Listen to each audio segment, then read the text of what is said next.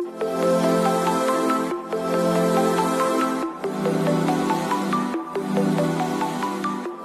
you've ever thought about homeschooling your children, but it just seems so overwhelming and don't know where to start, Shannon Hayes is here to answer all of your questions with the Modern Homeschool Podcast. Class begins now. Welcome to the Modern Homeschool Podcast. I'm your host, Shannon Hayes, and today I'm going to talk to our children's library assistant, Sarah Crawford. So a couple of things real quick. You can learn anything if you know how to read. So what I say to a lot of homeschool parents that are new, or if they have questions, teach your child to read, take them to the library. So today we're going to talk about all things library, different ways that you can use the library in your homeschooling, as well as specific programs that our Putnam County Library offers for homeschoolers. And again, libraries are for everyone. And so that fits right on board with our slogan with our Upper Cumberland Inclusive Homeschool Co-op. Everyone's welcome. Libraries are for everyone. Everyone can learn at the library. And as a kid, I used to love to get to be dropped off at the library. Same. I was that nerdy kid, and I would stay there and just read and don't even look at my late fees because we tend to still check out like 16 books. I have late fees and I'm there every day. Okay, so I don't feel so bad now. Okay, so Sarah, tell us about the Putnam County Library and what you guys have going on over there. We have a ton of programs that we run in-house, weekly or bi-weekly. We have a homeschool hangout program that's the first and third Wednesday of every month, and it's typically STEAM and art-based, but every now and then we throw some history in there. So we've done the history of Valentine's Day. I did an intro to genealogy where I had the kids do the family histories of different authors that they picked at random. We've done minute to win it games. I'm better with the art programs than the STEAM and STEM, like the science-based programs. But whatever we do, we have a lot of fun. And so that homeschool hangout is there an age requirement for that, or is it for all homeschoolers? It's all homeschoolers, and we can, there's a second grader in there or a 10th grader, and somebody brings their preschooler in there because they're older kids in there. We make adaptations, not a problem. When we came to that once, we were making buttons. I swept up the SpongeBob button that my child made at that library hangout just this week. We're still actively losing it all over the house. My high schooler was there, and both of my elementary students were there, so I think they got a little sidetracked with the hedgehog. Yeah. We don't have the hedgehog anymore. R.I.P. hedgehog. Yeah, they were glad that they got to see it. What pet do you guys have there, Neil? We have Norbert. He is a bearded dragon.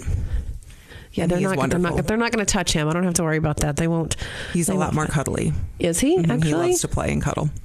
Looks can be deceiving. Wear him while we do our work. So Norbert, I love it. I'm going to come in and hold Norbert. Okay, so tell me more about what's going on over at the library. We got the homeschool hangout. What else we got? We have Read, Play, Grow, which is for preschoolers and small children, where it's like an active story time, and that's the first and third Fridays of every month. We have our regular story time with Miss Donovan, who's been there forever and a day. That's Tuesday, Wednesdays, and Thursdays at 10 a.m. We are now doing STEAM stations on the second and fourth Mondays, which is we have BB-8 robots that they can control and learn how to code. We have Legos that we set out and all different things. So the first and third Mondays, is it? Second and fourth Mondays. Second and fourth Mondays. I promise I'm listening. Second and fourth Mondays, STEAM workshops. STEAM stations, yes. It's in the afternoon. Okay, so is that after 3 o'clock? I think it starts at 3:30. Okay, so open to public schoolers and homeschoolers, and they're learning to code with the BB-8 robot from Star Wars. There's different ways to do it where it's just, like click and drag and make it move, or you can actually work on doing different coding with the robot, depending on your level of ability. That sounds awesome. I think I'm going to have to bring my kids for that. We also have iPads that can be used in-house that we got with a grant that have Scratch Junior on them. So it's very basic, simple coding that anybody can learn how to do. Okay, so is that something like if mom doesn't know anything about coding, can mom bring the kids in and somebody there assist the kids with getting on that? Or some of us are trained and know how to use it, but the iPads get checked out to a parent's card, and then we can help them get set up and get started on that. Okay, and so what I do as a parent is I just hand it to my kids because they know. If I get a new phone, here kids, fix this for mommy. Yeah, this is how old I am. I'm give it to the kids. They know the technology. So that sounds awesome. What else do we have going on? We have teen programming every Tuesday in the afternoons. They have a sketch club. They have a creator space where the button maker is out and all different things.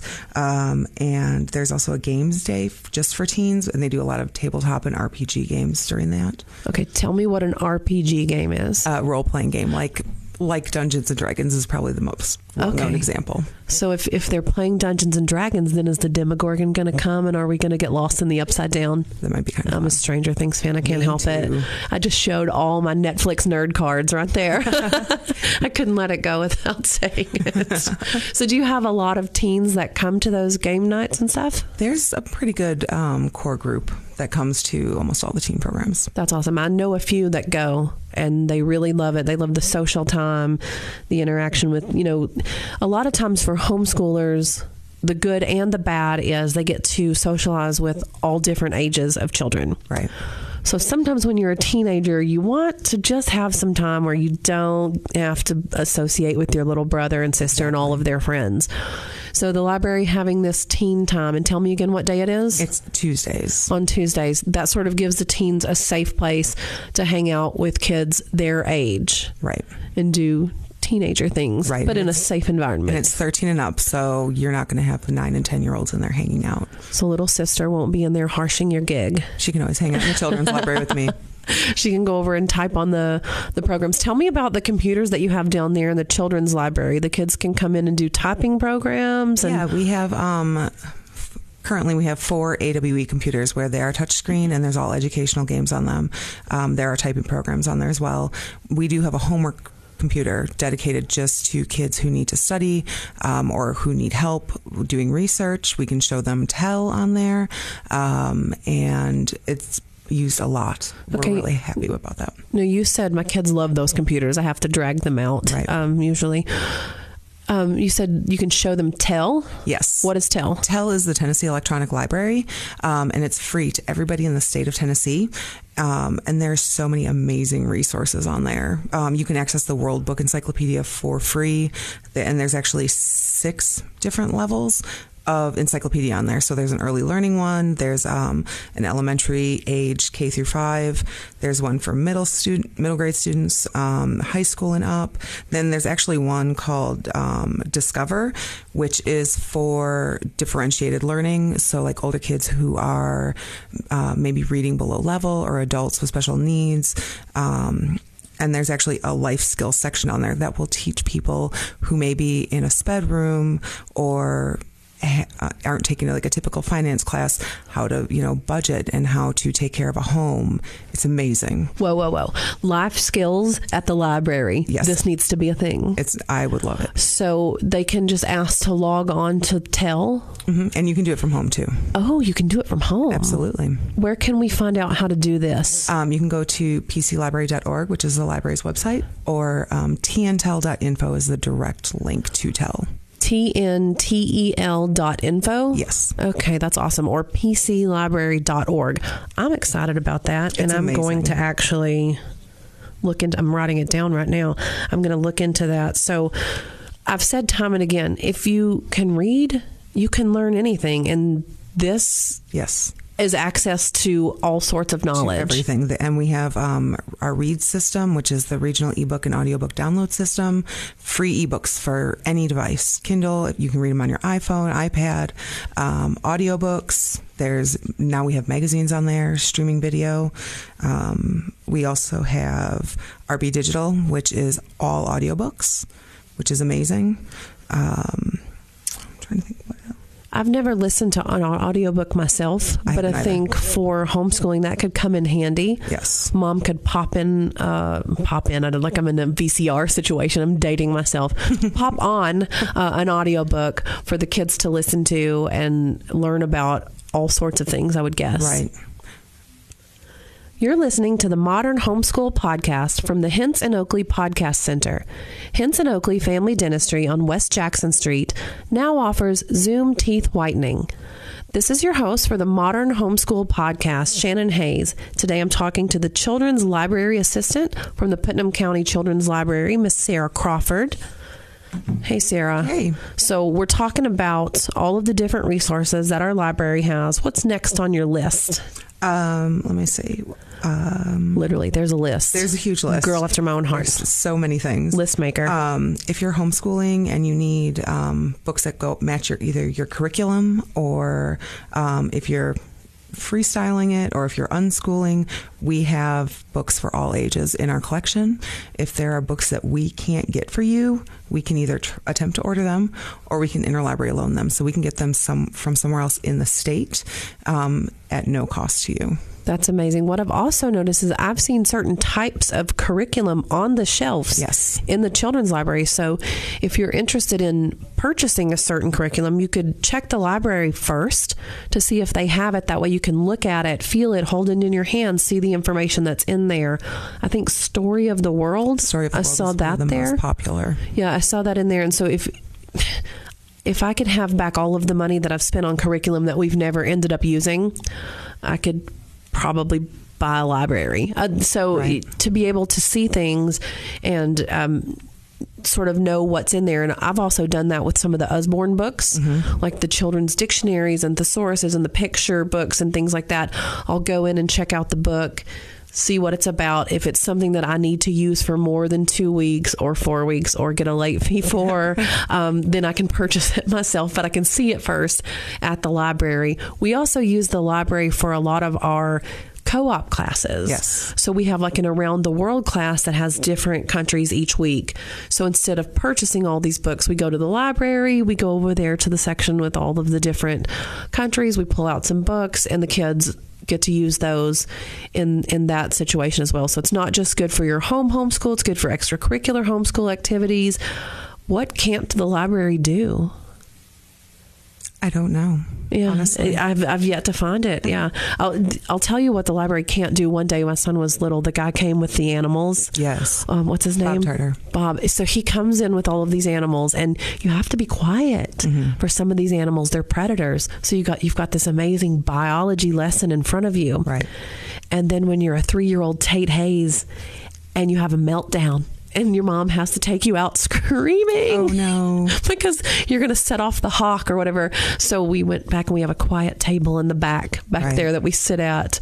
And I have one of my most favorite pictures is from that day I took it of him. He's like, I wish you could see this face. I wish this was a video podcast.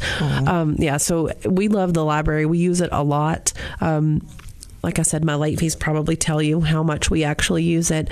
I understand. Oops. Is there anything else? Speaking of late fees, I saw something saying the library is accepting food for late fees. Tell me about that. So once or twice a year, we would do food for fines, where you could bring in a non-perishable item and you could take $1 off of your late fees. And there was a cap of $25. I believe the cap is still there. But instead of doing it only once or twice a year, we are doing it all year long from now on. Ooh, I like that. So one non-perishable food item takes $1 off your late fees? Yes. About to go home and raid my cabinets, pay off those late fees. Same. And where does this food go to? It goes to different local food pantries. Okay. I know some of our branches may donate it to somewhere that's a little closer to them. And I think ours is going to be distributed between 2 or 3 different locations. Okay, that's awesome. Is there anything else that you want to talk about that's going on over at our library currently? Trying to think. Put everybody on the spot. I don't want anybody to be afraid if they have a child who's loud or boisterous. Oh yeah. To come in the library. Oh yeah. No, we are not a quiet library. It's definitely not quiet. And now Tate, my one that had the meltdown and that I was talking about, now he shushes everybody at the library. I've been shushed probably 3 times this year alone by children. Well, it was probably my child. But so yeah, you don't have to be silent to be in the library. It's not like the librarians aren't going to hit you with a yardstick. Absolutely not. Or anything. Absolutely not. It's awesome. So if you are homeschooling, check out the Putnam County Library. You can learn almost anything that you want to learn there. Right. And if we don't have it, we'll find it for you. Awesome. Thank you so much, Sarah. Thanks for coming in. Thank you for having me. You've been listening to The Modern Homeschool. Download your favorites and keep up with new episodes in the Hints and Oakley Podcast Center.